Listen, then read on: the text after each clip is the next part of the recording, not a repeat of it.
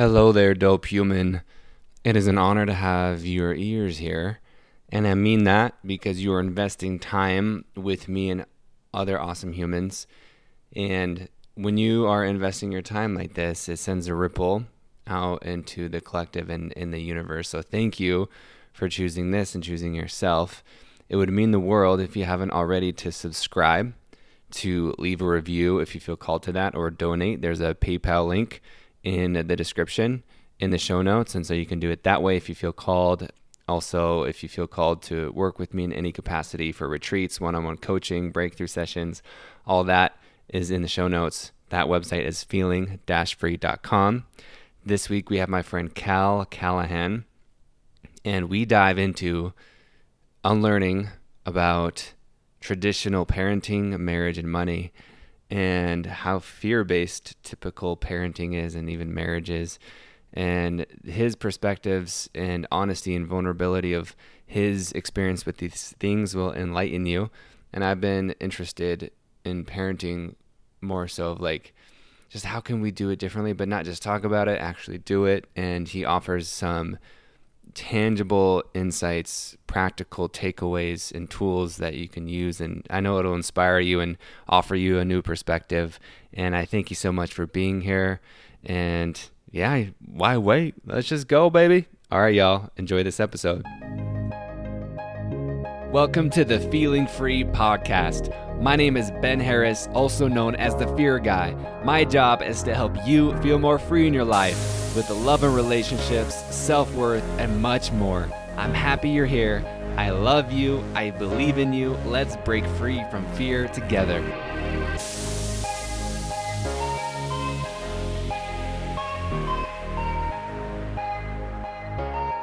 All right, my brother Cal. Great to be here with you. Dude, I'm thankful. This is really cool. So I want to start this off by saying, I guess giving a brief introduction of how we met and how shortly we've known each other. But in that short time, I've already felt, I get along with mostly everyone. I could tell that. Right. But at the same time is with you, I felt something different, like a different connection.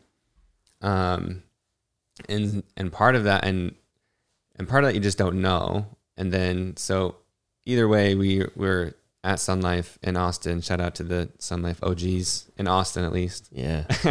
and Cleo.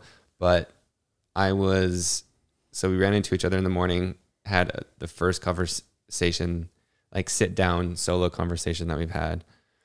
And then a couple of other people, a few people came and sat with us.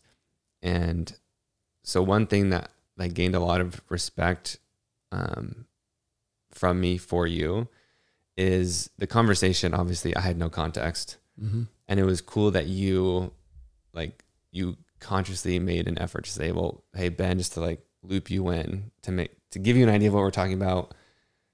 You made sure to like, "Hey Ben, to give you context, here's the context on what we're talking about," and just that small thing, like no one really does that. So I wanted to thank you and see you and recognize you for that. Because it's seriously really cool for just, somewhat of a stranger, especially for the other people, to loop that in instead of just kind of like, just listen to this conversation. That was really cool. So thank you. Yeah, no, I mean, it, thinking back on that morning we spent over there, I don't even know where that came. I guess that's just kind of what I'm, I don't know how else to do it, right? I want everyone to have, proper context for what's going on. And I want you to meet Adrian and Christina and Boyd and whoever else showed up on that day, and to make sure that everyone, you particularly, because you didn't know them, but to like, look, we're all trying to sort this stuff out. And there's so much to be gained by us sharing counsel at a place like Sun Life in the morning. Who knows what's going to happen? And we even talked about it as we were sitting down. What's the plan for the day? And both of us were like, I don't fucking know. But we're going to just go with it. And then what unfolded was you and I had an amazing conversation. And from that, some other people showed up, and I was meeting with someone. And so I was chatting with them, and you went and hung with Adrian and Christina, and you went deeper into the stuff that we were talking about, and it dovetailed perfectly. And, again, like thinking about the word that I chose today, open, you were just open. And because you were open, all these connections were happening between what you and I were talking about, what you and Adrian and Christina were talking about, and things were just clicking. And I found that in my life, when I'm open and I'm not trying to figure everything out in the way that it has to all make sense and it's got to fit together. It's like just being in the flow of what's out there for, like, to use a fucking corny term, but what's out there for medicine. And when we're in a group like that, in our little groups, and we've got the bigger group that's kind of, over the whole thing, there's so much that we have to share with one another. And Adrian the other day, when he and I were hanging out, he's just like, we're just mirrors for one another. And, I've often thought about that in the context of when someone triggers me, okay, and I know that there's something about them that I don't like that is an aspect of me. And so I'm triggered. It's generally how people talk about that. But what he was saying is, when you see the light in someone, you're just seeing yourself, and they're reflecting back. And when we come in to a conversation very open, I believe those parts of us really shine through. And there's a phrase, if you spot it, you got it. So if I see that in you, that means I have it too. And it was just really the first time anyone's ever kind of presented it that way. Because again, it's always like triggering you, and you've got some work to do because, you see yourself in him. And so I think that was part of what was happening. You were lit up. I know when you left, it was just, you were, that's great conversation with Adrian. And it's like, yes, like that's it. Like that's the magic of being open. And that's why I spend so much time down at Sun Life in the morning, because on some level, I don't know who's going to show up, but I know who's going to show up. And they're going to find their way to my table, or I'm going to find my way to their table. And we're just going to let the day unfold. And from there, it's such an amazing, for me, it's such an amazing way to start the day. And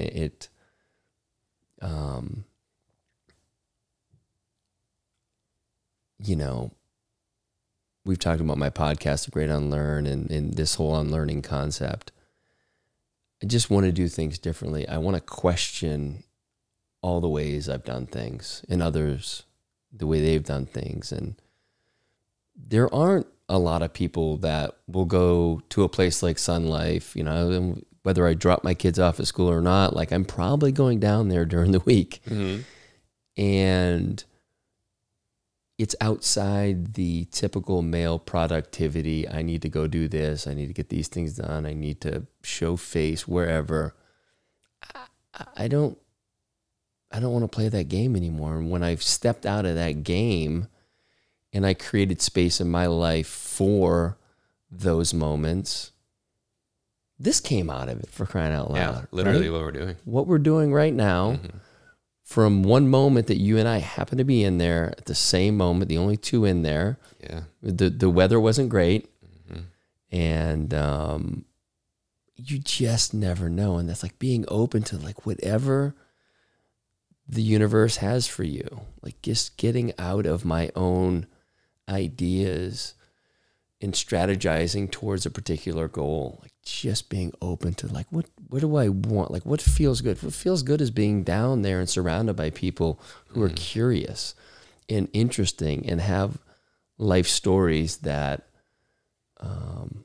that I can learn something from. So it's been great. So I'm glad that's where we reconnected because, since I got back from the summertime, spent a lot of time there, and it's been amazing. A lot of just beautiful energy there. So yeah. So for people to give reference, if you're not in, whether you're in Austin or not, so Sun Life started in Malibu, by Khalil. How do you say his last name? Rafati. Rafati. Okay. So it's more than just like a smoothie and smoothie bowl health food store. I haven't experienced it in the LA regions. Me neither. But I imagine it has to be similar. But it's different here because I feel, I don't know, I guess maybe I could unlearn that, right? But there's from what I've been told is that it is different. Austin in general is different than LA. But anyway, that's the reference, is we go feast on smoothie bowls. And when you're talking about being open and learning and also unlearning, what is something for you? Because you've had a lot of success, what you would just mention, probably doing things the old way. Mm-hmm. Because how we started, like how we met in Sun Life, we both literally said we don't know what we're doing today. And I was reading the ingredients of a product, but really in my mind, I was like, what the hell am I going to do today? Like I have nothing planned. How am I going to make it productive? And then I turned around and saw you, right? And so, but I wasn't like, oh, let's be productive. It was that space and open. So what is 1-2 things, whatever you feel called to share, of something recently or even just the past few years, of just like something that has been, maybe you've been resistant to, of like, this is the old way that I'm so used to, that you've unlearned and have been open to observe and experience? Yeah, great question. And, just to give people, again, some context for my life, after college, I spent 18 years in Chicago as a trader, did really well, and left that business in 2013. And, on some levels, retired. I certainly retired from trading, but, was on to the next thing. I was getting into fitness coaching. That was all I was really interested in, was training, nutrition, lifestyle. And so it made sense for me to get into that, because I wanted to help other people find their path, because it was so powerful for me. So we moved down to Austin and did it for a little bit. Thought I was going to open a gym. Didn't end up opening a gym. And, since then I've been involved with a few other things, but have largely been just investing, money that I have made previously. And that's been kind of a focus of mine. I started the podcast in January of 2020, and I've really just been doing my own work, inner work, right? Probably for the past 4 years.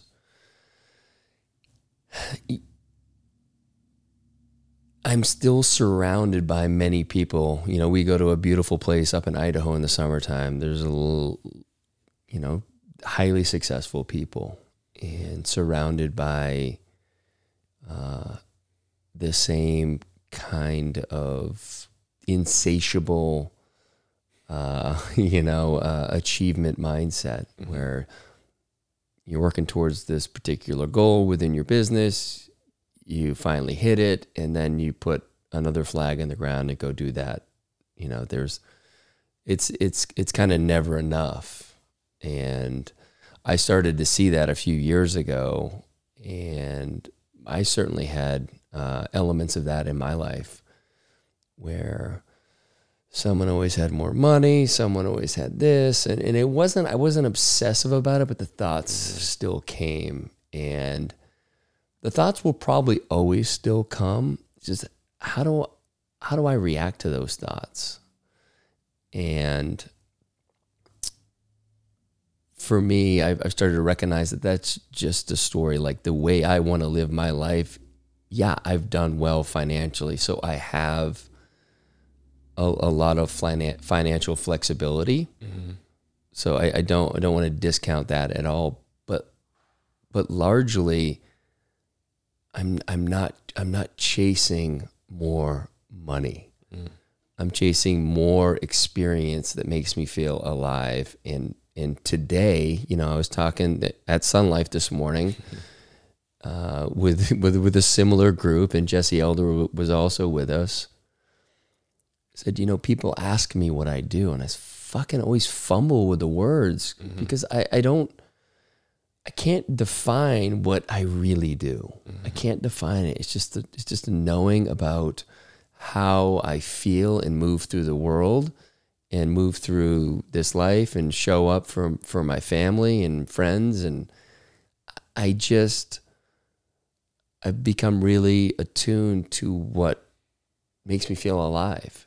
And in this season right now, it's not about doing inner work. It's not about, having psychedelic journeys that have these big openings and then the integration. I've done that and it's been powerful. But right now, it's about play. And, I'm a part of a few men's groups, and they were huge for me. One in particular over the past, basically year, to help me get into that inner work. But if you're always staying in the inner work, they talk about the medicine wheel, the Native American medicine wheel, and in the fall is where you're doing that inner work. And if you're always in the inner work, you're always in the fall. And I felt like I was, not that I wasn't enjoying life, but there was a big emphasis on being in that space. I'm in the summer season right now where it's play and fun and joy. And I'm following that as long as I feel that that's the thing to do. So I didn't specifically answer your question, but I want to. I think we have to be open. No, I know we need to be open to doing things differently than we were taught. And that's where, again, the unlearning comes from. It's having the courage to question all of those things. Because wrapped up in all those things is your, belief system. And when you start to question the way you've done things, you start to question the way you think, you start to wonder, are those even my thoughts? Or is that something that's been put upon me? I've been indoctrinated, whether it's intentional or not. Your parents passing down what they knew. Your other kind of, I don't want to call them elders because there aren't a ton of elders right now, but the older generation passing along their ways of doing things. And a lot of them were well-intended, but it's not the way I see the world now. And so when you start to question those things, the foundation of that belief system gets super shaky. And that's unsettling. It was unsettling for me. It's like, fuck, if I'm not this belief system, what am I? Because I built my whole life around what I believe. And well, within that is having to be right generally. And things are black and white in your mind, or I should say in my mind. And just, it creates a lot of tension. As I started to let go of that, again, getting through that kind of dark night of the soul of, this belief system that I've been fucking touting for, it evolves, right? But over my entire life, it's not me. Oh shit, what am I? What do I have to hold on to? And then on the other side of that, if you stay with it long enough, there's absolute liberation and freedom, right? You're free, to use your word. You get to choose how you feel in a given moment. It may be different than you felt a week ago, a month ago, when you were 15. You get to choose and tune in. How do I feel about this? Well, what's the information that I know? What's my experience? I really like to lean on my own experience to get to my truth. Not an absolute truth, but my truth. If I don't have an experience, I'll do the best I can to get to the bottom of what I'm trying to, sit with, but it's like just not having to be right. Like, can we just be curious? Can we sit around, not just with our friends? It's pretty easy when we're all sitting around together at Sun Life to find some common ground, right? There's not a lot of friction. There's not a lot of challenging. That may come. I think everyone's still trying to, sort of, just, we're not quite there in our relationships to to challenge in a way, I would say. But we're also open and curious to each person's experience and to take something from that and then maybe go have our own experience with it. And I think just being open, it's been one of the greatest gifts I've had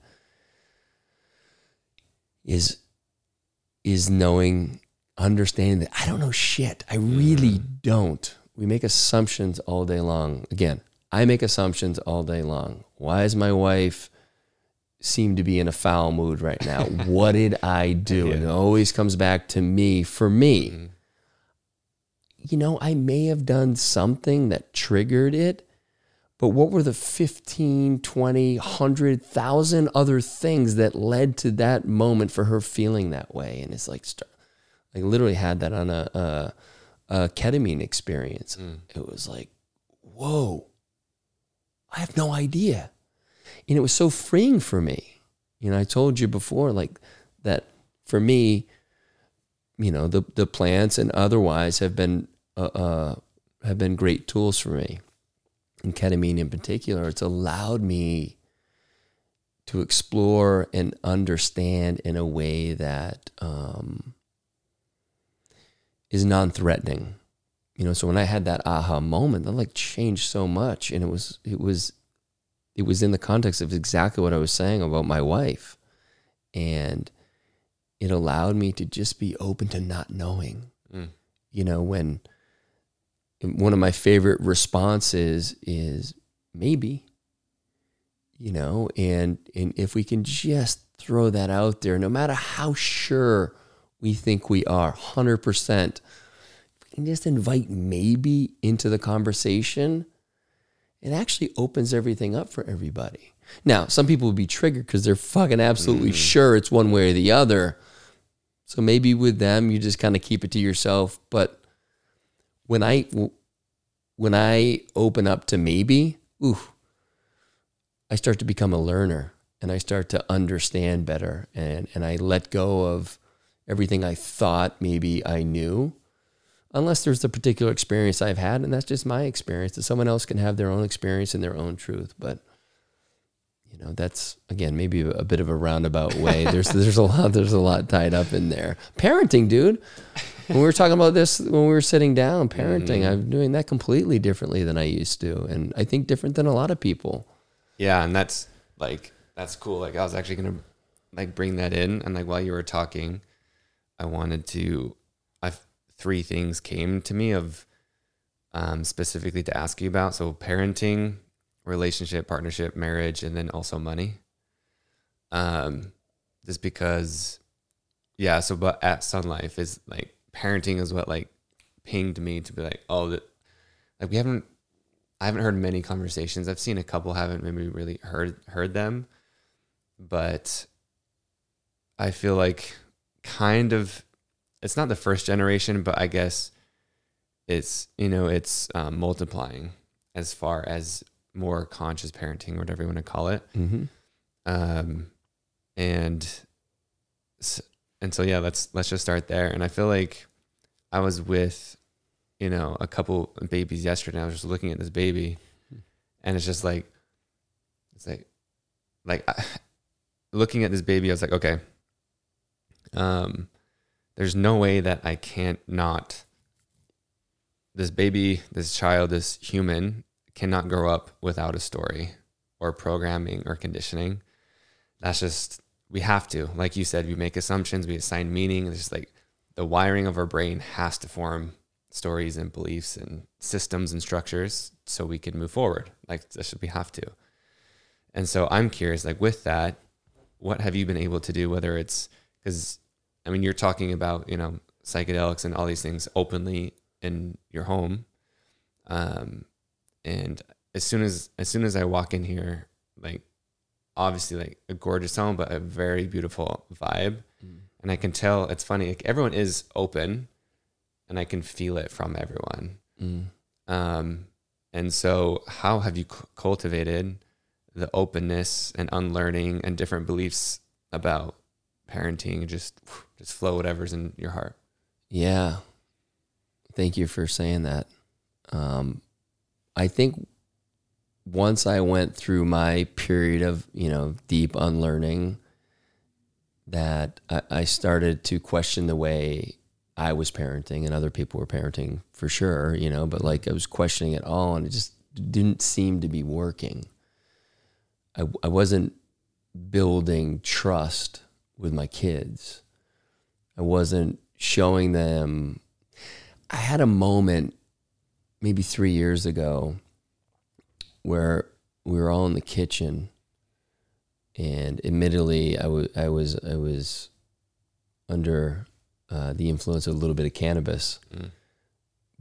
But it came to me, oh wow, they're sure, like my wife and I were the reason their physical form is here, but they are their own individual souls. They're on their own journey. Whoa, what does that mean? Okay, so my job is not to protect them from anything that can potentially harm them. There's so much gift in medicine in those experiences. Okay, so what does that mean? And it's not like I got it figured out, but when you come in, I think when I've come in with that mindset, even when I potentially fuck it up, I'm open to being wrong about it in like assessing what I did, because I'm not using my dad's programming. I'm not using someone else's programming. I'm not using the program I've read from a book. Like, what feels like the right thing to do here? What does my kid need in this moment? Does my kid need to fucking have a hard time with this and learn through life? Yeah? Okay. Then I'll let him or her do that. Do they need, first of all, they always need to know that they're safe with me, that there's anything, they can ask me, tell me anything, I can handle it. My 15-year-old, to your point, like I talk very openly about psychedelics, he's super curious about it. I give him books to read. I have conversations about it. I tell him whatever questions he has about my use, I shoot him straight. I'm building trust in him. So when something does potentially go wrong and he actually needs help, he'll come to me and know that it's safe and that there's no judgment. There's arguably no punishment. Now, it's not to say that, I want him eating mushrooms right now, but we're having conversations around it so he can understand what it means to be intentional with these things. And when the time is right, I don't know when that is, but when the time is right, he's at least keyed into that. It doesn't mean that behind my back, he's going to eat some mushrooms and not tell me about it. He's a kid. I was a kid. Like, there's stuff that he's just not going to tell me, and I wouldn't expect him to. I want him to have, that kind of sovereignty in a way. But he's going to figure stuff out, and it's being open and not this oppressive force in their life. And sometimes it's a little too open and it gets a little too lax, and it's okay. I can always bring it back in. Just like if I'm being a little bit too much of a hard ass, I can lighten up. But just knowing that I don't have it figured out, and that what's the goal here?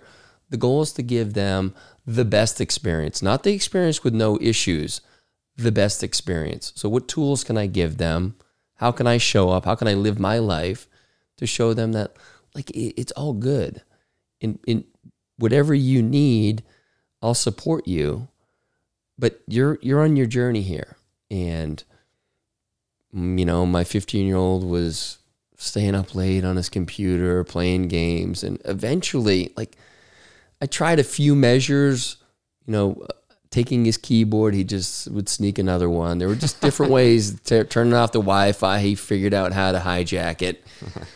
Finally, I'm like, hopefully he just gets to a point where he hits rock bottom with it, and he's so tired and that he'll have his own awakening. And it happened. It took a few months, and it's not to say it's not going to happen again, but he's going to learn from that way more than dad being a prick and shutting all, like. So I just want to be open to doing it differently. Just because that worked last time, maybe it's not going to work this next time. Dude, that's cool. So, I mean, there's so many things on there, but the thing I want to touch on is what you said. One, they're their own individual person and being and soul having their experience, which I think is so important because often, right, it's like, that's my kid. He's a reflection of me. Yeah. Right. Yes. Fuck that. And it's like, well, like, again, it's like, yes, our, the egg and sperm met. It's like the reproductive process began. But there's so much as far as like the soul of part, like they're having their own experience. And what I love that you talked about is it's not my job to protect them, which to a lot of people will sound so backwards because that's a big part of parenting. And, as I focus on, my focus and theme is on fear, that is fear-based, right? Fear's job is to protect you. And it's like, but it's what you even mentioned with your wife is like, why you're having this response of her not feeling a certain way is a reflection on you because you want to fix it so you can also feel better and don't have to deal with it, right? So same thing with a kid. So with anybody in all time, and I've noticed that in myself over the past few weeks, especially in my first psychedelic experiences, like how much judgment. That's for sure been one of the most in feeling. I'll just leave it like that, like noticing how much judgment I have. So how have you opened to the possibility of like, it's not your job to protect them? Yeah. And I think you're right. I think, sorry if I'm not sorry, but I think that's for anyone listening who that's how you're parenting, that's how I was parenting. And it's fear-based. You don't want anything bad to happen to your kid. It comes from a very loving place, but it's through the lens of fear. And so you're trying to protect them. And imagine you protect your kid, take from anything bad ever happening to them. And then what happens? They're 18, they go off to college. They're fucked. They've got no of their own. They've never had to show up for themselves. They never had to advocate for themselves. They've never had to deal with any hardships. When they're out in the wild, whether it's in college or anywhere else, when they're out of your home, maybe it's when they're 30, I don't know, whatever your plan is, but they're fucked. I had the good fortune of both my parents worked, and they put a lot of responsibility on my sister and I to just figure some shit out. And it created resiliency in us. We figured shit out, whether it was making food for yourself or getting yourself from point A to point B. We had to figure it out. Or if something went wrong, like we fucked up, we got to fix this. And if you're always coming in, taking care of all your kids' problems, I get it. It comes like you love your kid. You just want them to have the best life, but I really believe you're robbing them of having their own experience, of really understanding, of having skin in the game. And, I ask you to be open and think about it through that lens of a kid who's had a lot of, shit go wrong. Like, what does his life look like? I shouldn't say things go wrong, had challenging experiences that he's had to work through. My kid's not performing at school. I'll let the school take care of it. That's their job. I really feel comfortable at the school we're at that they're going to manage that. And now if the school wasn't doing a good job, we should change schools. But it's not my responsibility to make sure you're doing your homework. No one worried about me doing my homework except me. And it worked out well for me. I believe that, it's going to sort itself out. My kid doesn't like school. Fine. I'm going to let you know that I think school's largely a joke. And I don't, as much as I love the school we're at, I think the education system is a joke. It doesn't teach kids any life skills. You're taught to memorize, not even, the experience you had. You're memorizing someone else's experience. It's just, it's such a complete disaster that to any of my kids that don't enjoy that atmosphere, I'm not trying to drop the hammer. So, you got to get good grades so you can get into college. I don't fucking care. I agree. I agree with you. But there's a game here being played, and you have to achieve a certain amount if you want to go to college, if you want to do these things. So I'm just like trying to be very real with them. Like, yeah, school for most people sucks. Enjoy the time with your friends, get your work done, try to choose things that are somewhat interesting to you, because there's a lot that's not. Like, I just don't think parents do that. And what do they do? You lose credibility with your kid when you say all this other bullshit that they don't care about. When you look at them in the eye and you say, I get it, man. School kind of sucks. Feels like a waste of time. It's a fucking game. Like, just maybe you can just play the game well enough to get to, like, you're just playing a game here. And I think when you show up that way, you know, when I show up with my kid who's curious about psychedelics and I hand him a book and say, this book was really good for me, and I hold space for his curiosity rather than say, dude, you're too fucking young to be even thinking about this. Yeah. They're thinking about it. I can't keep him off the internet. Not that I would want to, but he's exploring all this stuff. His friends are. They're curious. So where do I want him to get his information from? I want to be a bit of the arbiter of that, because I've had my own experience. I know what helped me. Maybe it'll help him, maybe it won't, but I know people in my circle that I want him to talk to so they can share their experience. Otherwise, he's just going down YouTube rabbit holes or whatever they're doing and getting that experience. It's like sex. Do I want him to... That's my next question. Yeah, do I want him to learn through porn? I know he's going to look at it, but... Or do I want to have conversations with him about it? My experience is his age, what it may be like today, because I don't know, and just like open that up. And again, I can say that nothing you say is going to rock me, but I also need to show up that way. I need to prove it when he says something that may scare off some other parents and trigger the fear response. Oh no, fuck, my kid's thinking about this, doing this. Yeah, they all are. This kid's just sharing it because he's free to. And when they start to share it and they have that trust, when they really, really need you, they know there's no judgment. And I think when you keep putting these rules out there and telling them what they can and can't do, and a lot of parents do it, and I used to do it. I think when they really fuck up and when you really need to show up, they ain't calling you because they're so afraid of the consequences of what's going to happen. So you've created fear in them by your showing up in fear. By your fear, yeah. And so what do you want? Because ultimately, I want to be the first phone call when the shit really hits the fan with one of my kids. And it may or may not happen, but they need to know by the way I show up that we're good. I don't fucking care what you did. I don't care. Like, I got you. Call me and we'll sort it out. Because in those states, fucking panic, we make really bad decisions. And so, you know, that's the kind of the ultimate, almost the game here for me is, will I be the first phone call when they really need it? That's cool.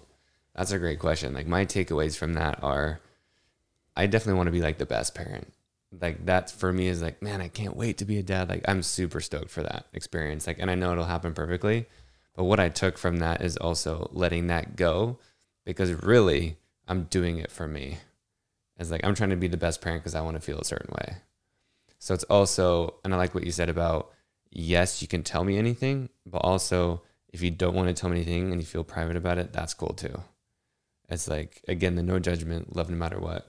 Like, yeah, that's cool. So how do you approach sex with kids? Yeah, it's you know, we're just talking about sex, drugs. Yeah, exactly. But it's the real thing of like, yeah. You know, when they start to, you know, as an example, when they start to get into a relationship with someone, excuse me, just being curious around it in a way that just trying to put myself in their shoes and almost giving my experience as a 15-year-old, 18-year-old, what it was like. And just like opening the door for them to walk through and have the conversation, and just trying to find the right time to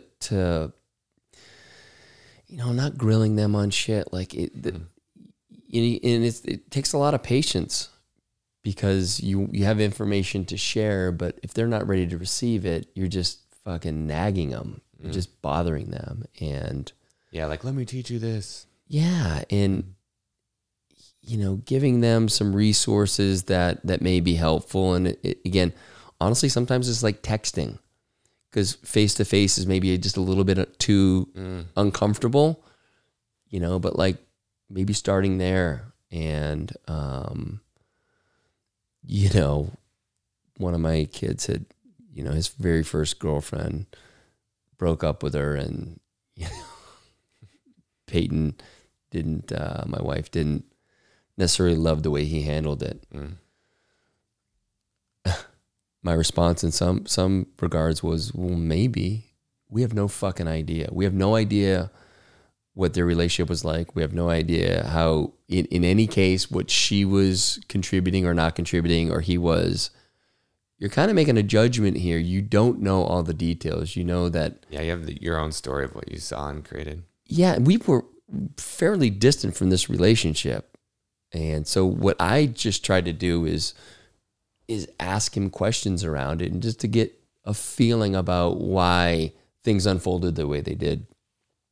And without saying, you need to do this or you need to do that, this is what a real man does. It's like, dude, this is how I was when I was your age, and I didn't handle shit the best. And, like, even if you didn't do this one, as cleanly as you would like you can learn from it. It's okay. Like, and I'm not even judging the way you did it. I have no idea. But I have a whole history of shitty breakups. And so just validating them. And I think that's probably the biggest thing, where the biggest space I've stepped into for my kids is validating their feelings, and validating there's a reason they did it, whatever they did.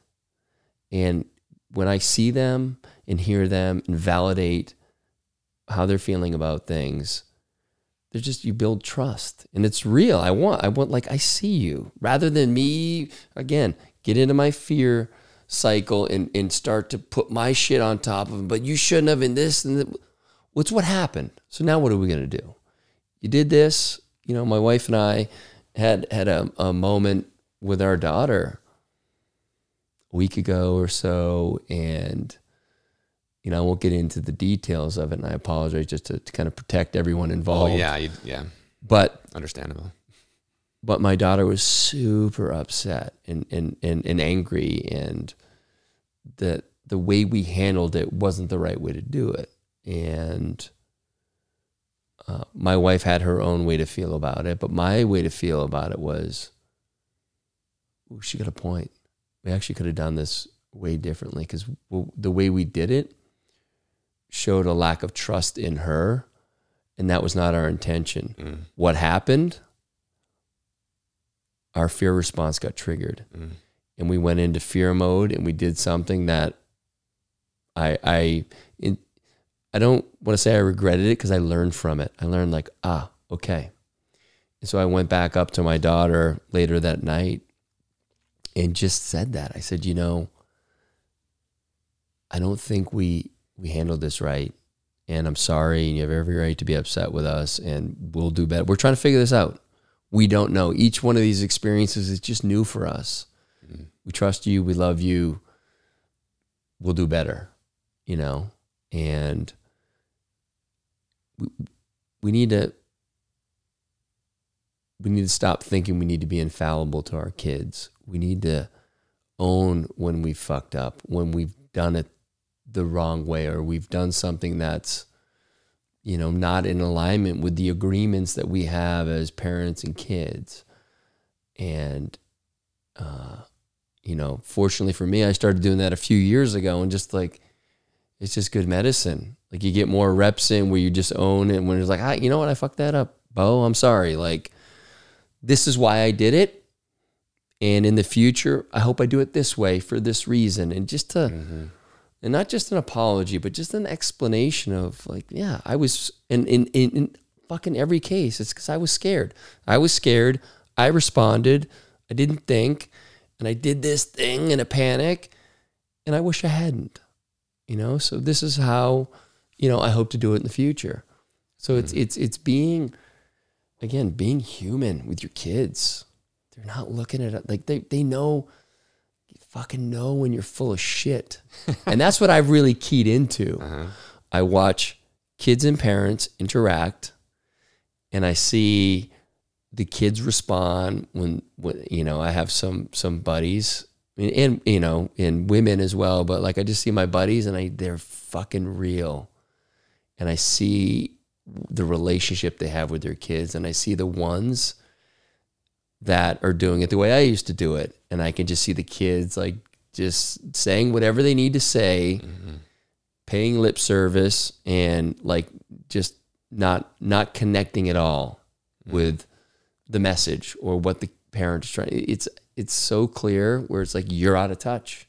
You're just out of touch, and you don't know it right now. You don't have awareness around it. But when you start to, doesn't mean you have to listen to their music or do any of that. But you need to understand that you don't know what it's like to be 12, 14, 18 in 2021. No, not now. Yeah.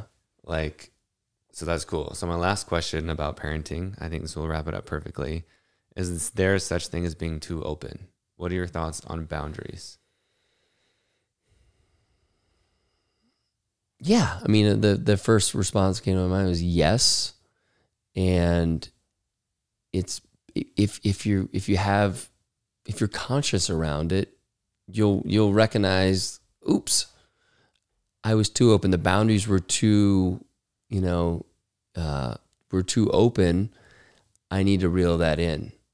And it probably depends on the child, I imagine, as well, the right? child, the situation, and it may be different one day versus the next, but it's such a fluid thing that we're always learning. Every experience is completely different, as much as they may seem similar, but the context of it is so different that sometimes we have good intentions, we're open, and it's like, oops, that didn't go quite the way I thought it would. It's also a reminder, we don't really know how it's going to play out. So like setting up those boundaries, the kids need them. I think they crave them. They want to know that you've got them. But they also don't want you to be, that oppressive parent that they're going to, eventually they'll just hide everything from. Mm-hmm. And they'll get really good at lying. Yeah. Like my thoughts and why I ask about that is like, I definitely grew up in a family who talked about like sex things openly, but not like kind of not really. I guess for me is like, hey, like if I'm a father of a daughter, I don't want to hear the details of sexual encounters. That's just my personal preference. Mm-hmm. That for me right now, maybe. Yeah. But So at the same time is like, I want to be open with that conversation, like understand what's sacred and like maybe have that conversation with your mom or something like that.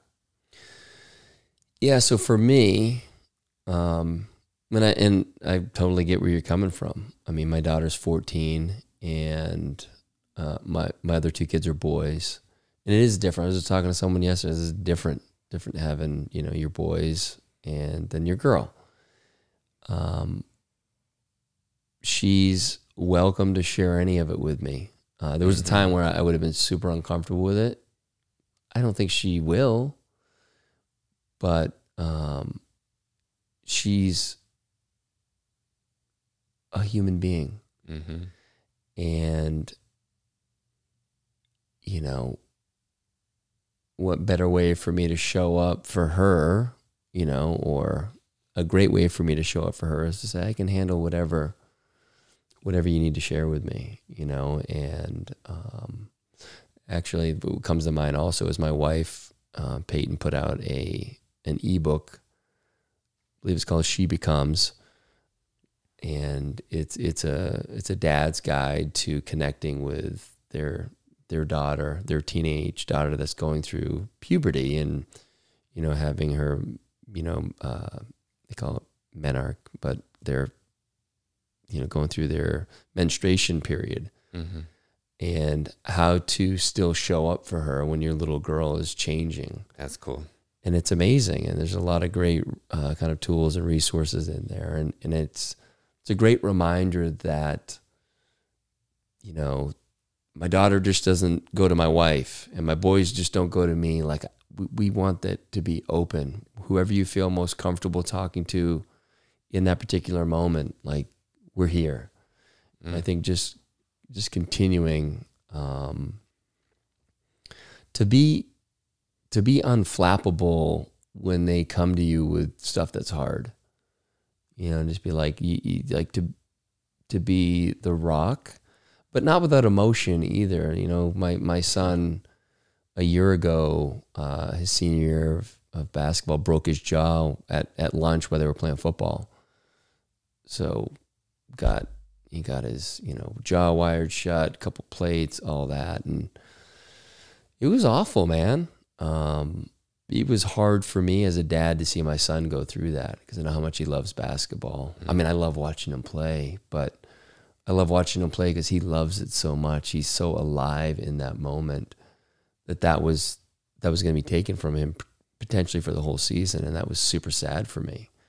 So I didn't show up as the rock in the sense that it didn't hurt me. It hurt me, and I cried in front of him, and I did all the things to validate how he was feeling, but also let him have his own experience with that. And I think that, you know, experiences like that are important for our kids to go through and for them to have their experience with it and not me just, you know, pawn all my bullshit off. Well, when I was your age, I broke my arm during my hockey season and I came back. And no, it's not about you. Or the same thing, even like, oh, you'll be okay.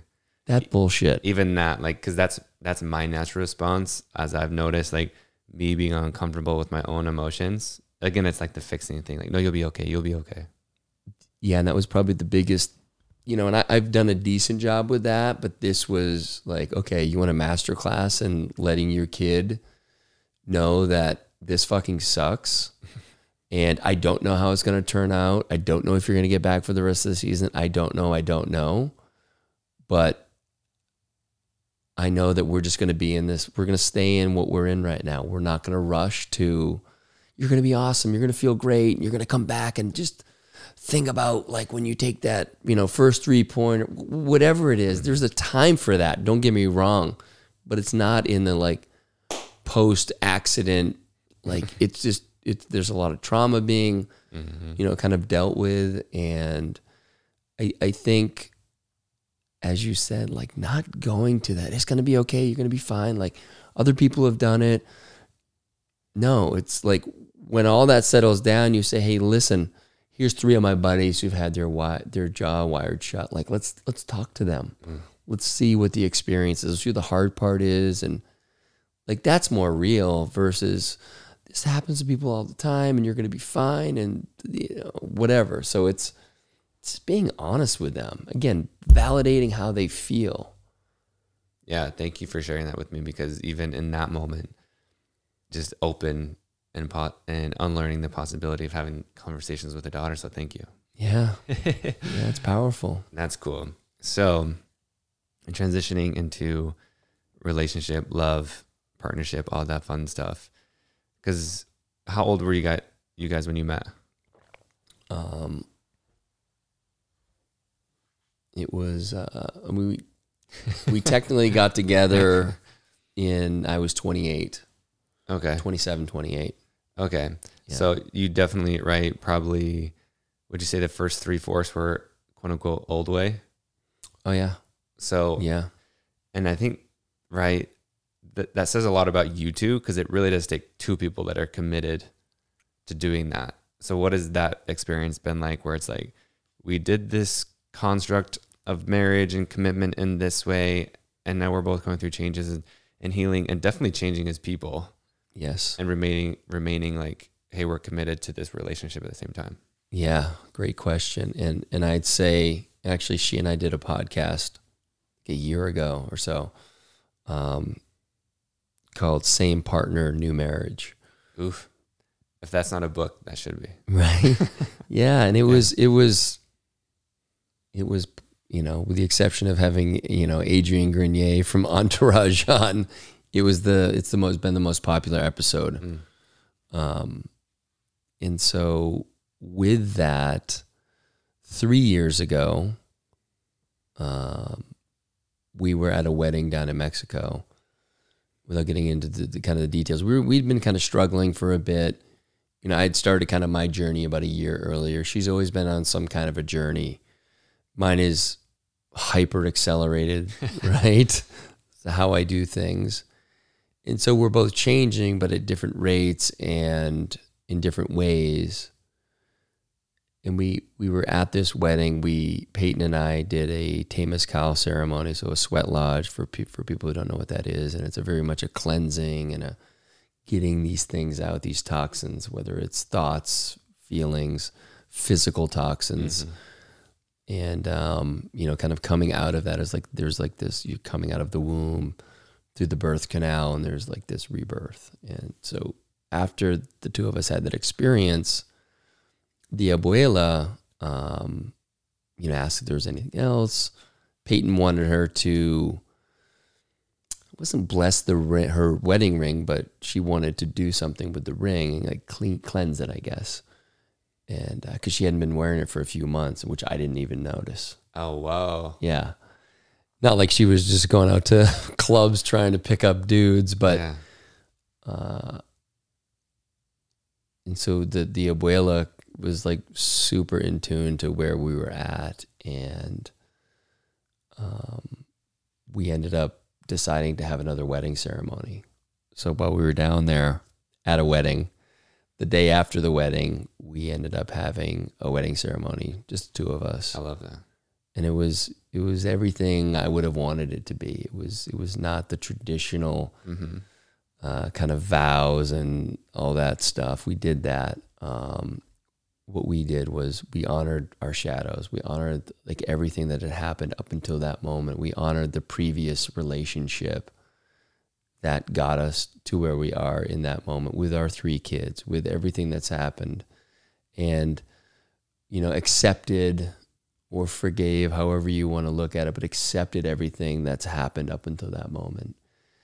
And it was really powerful to kind of put a pin in the first relationship, because we were different people when we met. And our roles, at that moment 3 years ago had changed significantly. And we wanted to honor that we were new people showing up in new ways for each other and our family and our friends. And I think just getting that clarity and understanding that we are different now and we're changing. And if this isn't, again, if we're not meant to be together till the end of time, then that's okay too. Like, I think we're both grounded enough in wanting each other to have the best possible life experience possible, that if that's the outcome, so be it. We'll figure it out. But we're not holding on tightly to the marriage in that sense. So, yeah, I love that you talk about this. So thank you for sharing all of this, really. But specifically that's one story I've uncovered that I was unconscious of, is like the forever thing. And that it's triggered a lot of fear of like, I've discovered a lot of my own fear of love because I don't want to get hurt. So why am I going to commit to this thing fully if there's a potential of it not being forever? Yeah. But then I realized, well, nothing's forever, right? Like literally this life is not forever. My body's not forever. My soul is, but this marriage technically isn't. Some religions, like I grew up in the Mormon religion, right? They have a ritual and belief that no, you get sealed and like in the afterlife, you're married forever. But as far as my beliefs, right? Even if you say about in this human existence, it's still not technically forever. So, but saying that, there's so much like, woof, that's an unknown. Is like, I love you. And my partner said this to me too, of like, well, this is what I feel right now, but I'm open to changing, or this belief or way of thinking may switch. And that has scared me. So how have you dealt with that? Yeah, great question. And I think, when we when we approach these things, approach a relationship out of fear. All we're doing is trying to strategize how to keep it on the rails, rather than just let it go where it needs to go. And when we come out of love when we truly love the other person, and we can accept that maybe I'm not the forever partner, we just stop worrying about making sure everything's right. When we do that, and this is for fucking life too, like when we just act from our heart and our intuition right now, this present moment, that's it. We just stay with that. And it could be investing. Like you asked about the finances earlier, and I do a lot of investing, and I finally sorted out about a year ago that I only want to be aligned with products and ideas that I fucking love and that I will tell all my friends about, even if I didn't have money in it, even if I was not a part of it. Like, that feels really good for me, right? I'm not trying to angle for, different deals. Like I whatever I attract for different deals, that's what I'm attracting. It doesn't mean that if there's a particular deal that seems super interesting, I'm not going to try to learn about it, but I'm no longer trying to strategize relationships to try to serve me to climb higher in whatever the paradigm is. And I think as I've let go of that, a place like Sun Life appears, and now I get to go and spend time with, who knows, just a bunch of beautiful souls on any given day. And you start to have those experiences, they start to bleed over into other areas of your life. It's like, I just want to go where it feels really good and easy. And if I'm always trying to figure out who to hang out with, where to do, and there's all this, again, strategy and angling and trying to leverage. I mean, and now I'm super attuned to when someone's trying to do it for me. Oh, dude, yeah. Right? I can only imagine. And so it's like, I just try to let them off with love, but at the same time, I know that because I've done that. I get it, so I have compassion for it. You're taught that that's what you're supposed to do. You're supposed to have these huge networks. A buddy just sent me a great article yesterday on how you need to shrink your circle. It's like, that's totally what I've been doing. It doesn't mean I'm not friends with these people, but my circle, like you only have so much bandwidth. And so we're taught that you got to network. You got to basically know everybody, so that way you can have access to anything. It's like, no. Keep your circle tight with the people that you just love being with, that fill you up, that you learn from. And then by default, you have 5 people in your circle. Each of those, other people have 5 in their circle. So you're actually connected to a pretty big group when you need to be. But you keep it really tight and really intimate and really deep and meaningful. And that just really landed for me when I kind of read that article. It's like, yeah, the kind of tighter we keep it, and it's not to be exclusive, but it's just like being intentional, right? And so back to the kind of the relationship piece,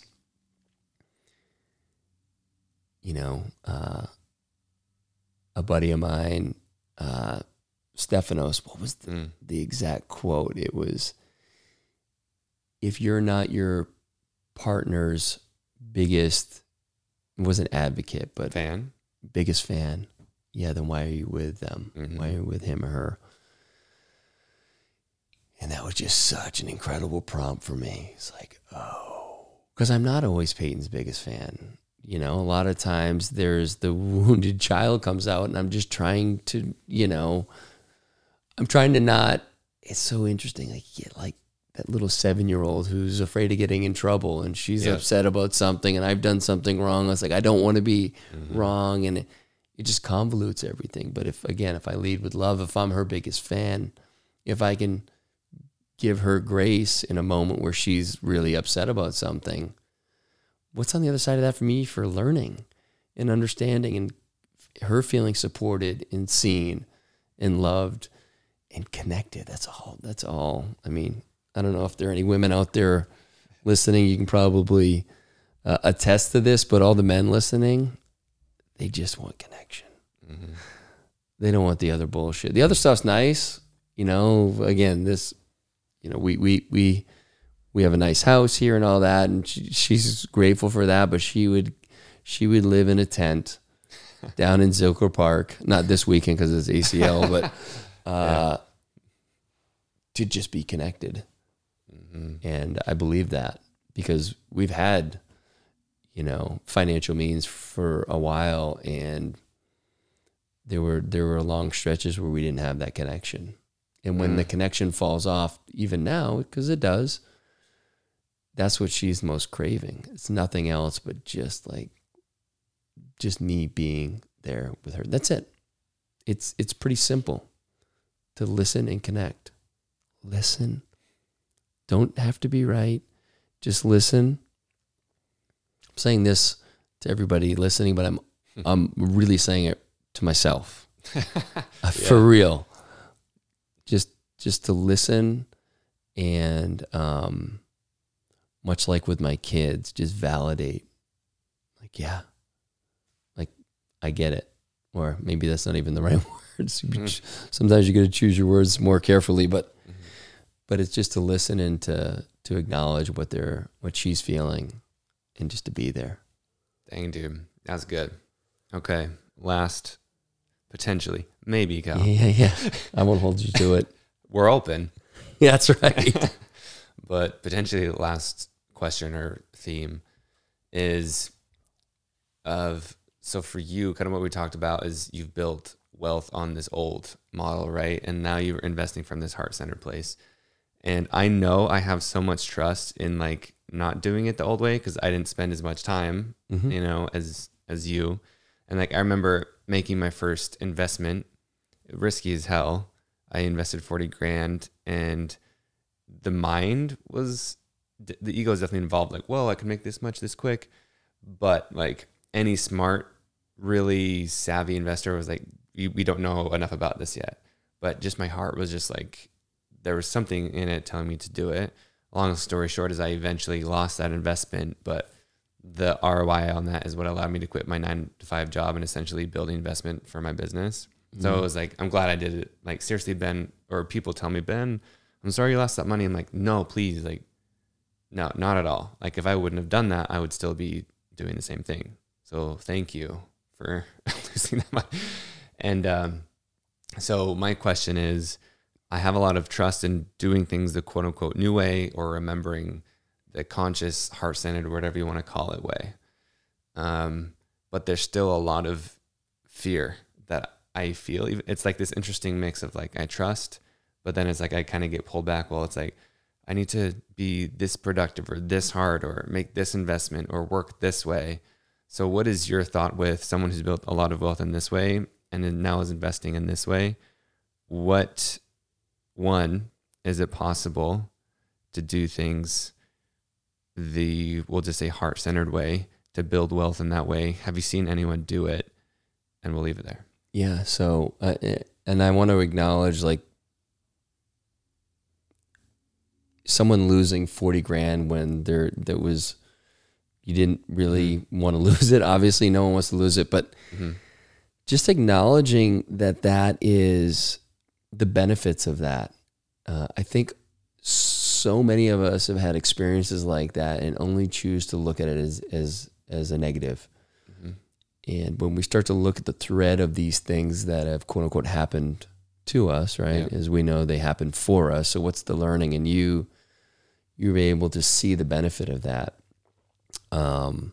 So I just want people to kind of sit with that a little bit.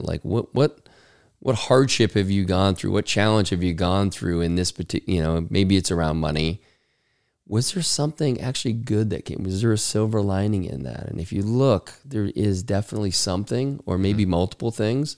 Doesn't mean it wasn't hard and maybe you were depressed and all these things. It doesn't mean there wasn't some shitty stuff that happened. Yes, but it's not I wanted to lose it. I didn't sign up thinking I was going to lose it. Yeah. Yeah. But to answer your question, I think, I would tell anyone, like go, as far as like making money, go do it whatever way feels right. Like I would never tell anyone to not use the old way, because the old way fucking works, and it worked for me. But where the old way falls short for me is it's unfulfilling. And I don't mean that making money is not great. It is. But don't think that once you do that, you make whatever it is, $1 million, 2 million, 500 grand, whatever the number is, that you're going to be fulfilled. You won't. And I think that's probably the greatest lesson I learned, is no matter how much wealth I had accumulated, if I wasn't okay with me, then it didn't matter. Because if I'm not okay with me, I'm not okay with my relationship. I'm probably not great with my kids. But when you start to kind of reintegrate that relationship with yourself, when I did, a whole new kind of paradigm opened up as far as investing and making money. And it became really fun because I chose things like Feel Free, which is a plant-based tonic that I invested in. I love it. And I love sharing it with people. It's fun. I have a really good connection with the founder, J.W. Ross. That's really important, to believe in the mission, the energy of it all. I started to realize that where I put my money is where I am putting a piece of me. So when I start to give to things that I'm just like hoping it's the next big thing, out of that FOMO, like I don't want to miss it if it takes off. There were plenty of things I used to do that for, and it's just like such shitty energy. But now it may be a phenomenal investment on paper, but if it just doesn't excite anything in me, then I'm going to pass. Because it's empty anyway. It just doesn't have anything for me. There's like, I want to feel connected in some way. It doesn't mean I'm micromanaging anything, these private equity investments or anything like that. No, I'm here to support them in any way I can. But I also want to be on board with these things that are aligned with my lifestyle and that are fun. I'm in a lot of real estate deals, and they just kind of been fun. And I've gotten lucky that the real estate market's done well recently, but even if it didn't, like, there's just something about playing, it's like kind of reimagining working to make money, and just like how can it be playful? Sometimes it's just going to be work. Sometimes you got to grind. That's okay. But I think my biggest learning is that whatever your number is that you want to make, and you feel like that's going to be like when you've made it. And I've had that number multiple different times that keep moving the needle. It's just most likely not going to be the thing that makes you feel whole. It's about doing the kind of the inner work and being okay with all of it. So it's really, but you can do both. Absolutely. Yeah, I mean, I'm sure there's times when I dip back into the old, mindset. I'm into crypto, and I'm sure there's the old trader me comes in, and but I've with that, it's been a good lesson for me to see how I react when my portfolio goes up or down. So when I'm in the right mindset, when I'm really heart-centered, when it goes down, I get excited because I get to buy more for a cheaper price. And it goes up, I'm excited because it's worth more. But when I'm in the opposite mindset, when it goes down, I'm bummed because of the portfolio is worth less, even though I'm not selling it. Like I have no intention of selling anytime soon. So that's kind of silly. And then when it goes up, I'm bummed I didn't buy more. Right? I've experienced the same thing. Yeah. So that's when I checked myself. I was like, dude, why are you feeling like this? That's just a story. Why are you in this? You're in it because it's fun. Yes, it can make you money, but it's fun and it has great energy around it. Okay. When you start having the negative thoughts around it, that's just the story I'm putting on it. And it just reminds me to check myself. What is it about me right now? What needs are not being met for me? Ooh, that's a good question. Yeah. And so it's just like tuning in when that happens. And that's the beauty of like, to, in my experience, just to remind people, it doesn't mean like you do this work and you stop having the thoughts. Yeah. I'm 49 years old. I still have the thoughts. Me too. It's how you respond to those thoughts. Because for a long time, I wasn't even aware that these were these thoughts that were controlling the way I was feeling. But now the thought comes in, I see it.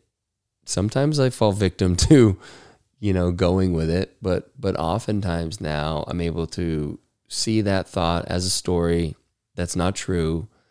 And then I get to do what I want moving forward. I just let that thought go. And then I need to tune in, like, why am I having the thought? Why am I having that thought? Is there something that's, again, is there a need not being met by me right now? If so, okay. Sometimes I can't fucking tell, and that's okay too. So, dude, yeah, like, it's interesting hearing you talk about that, because recently I've gone through a phase of like, it's like I have this, even though I have the evidence, like I actually have the data throughout my life experience that everything works out, and whether it's business, money, whatever. And then, but for some reason, it's just the story of like worrying about it. But I've also done experiments where like I've actually sold crypto before, and I've consciously like, okay, here's what it was play. It was like, here's what I feel right now. I press hit. I see this go in my bank account. How do I feel now? And it was interesting because I felt the exact same. Yeah. Yeah.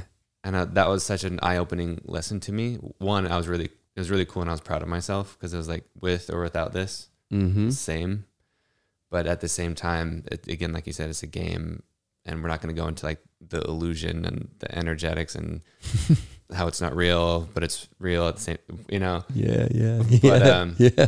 And dude, Cal, thank you. This was, even though it was, I dare say near perfect. Nothing's perfect, but this was close to it. Awesome. I really enjoyed it, Ben. Thanks for having me on. So welcome. Is there anything else on your heart that you feel called to share? No, just thanks for, thanks for the ask. Thanks for bringing me on here today. I love having these conversations.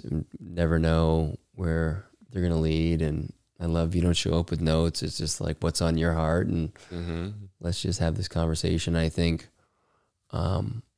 I just know that I've learned a lot through hearing other people have conversations through podcasts or otherwise. And,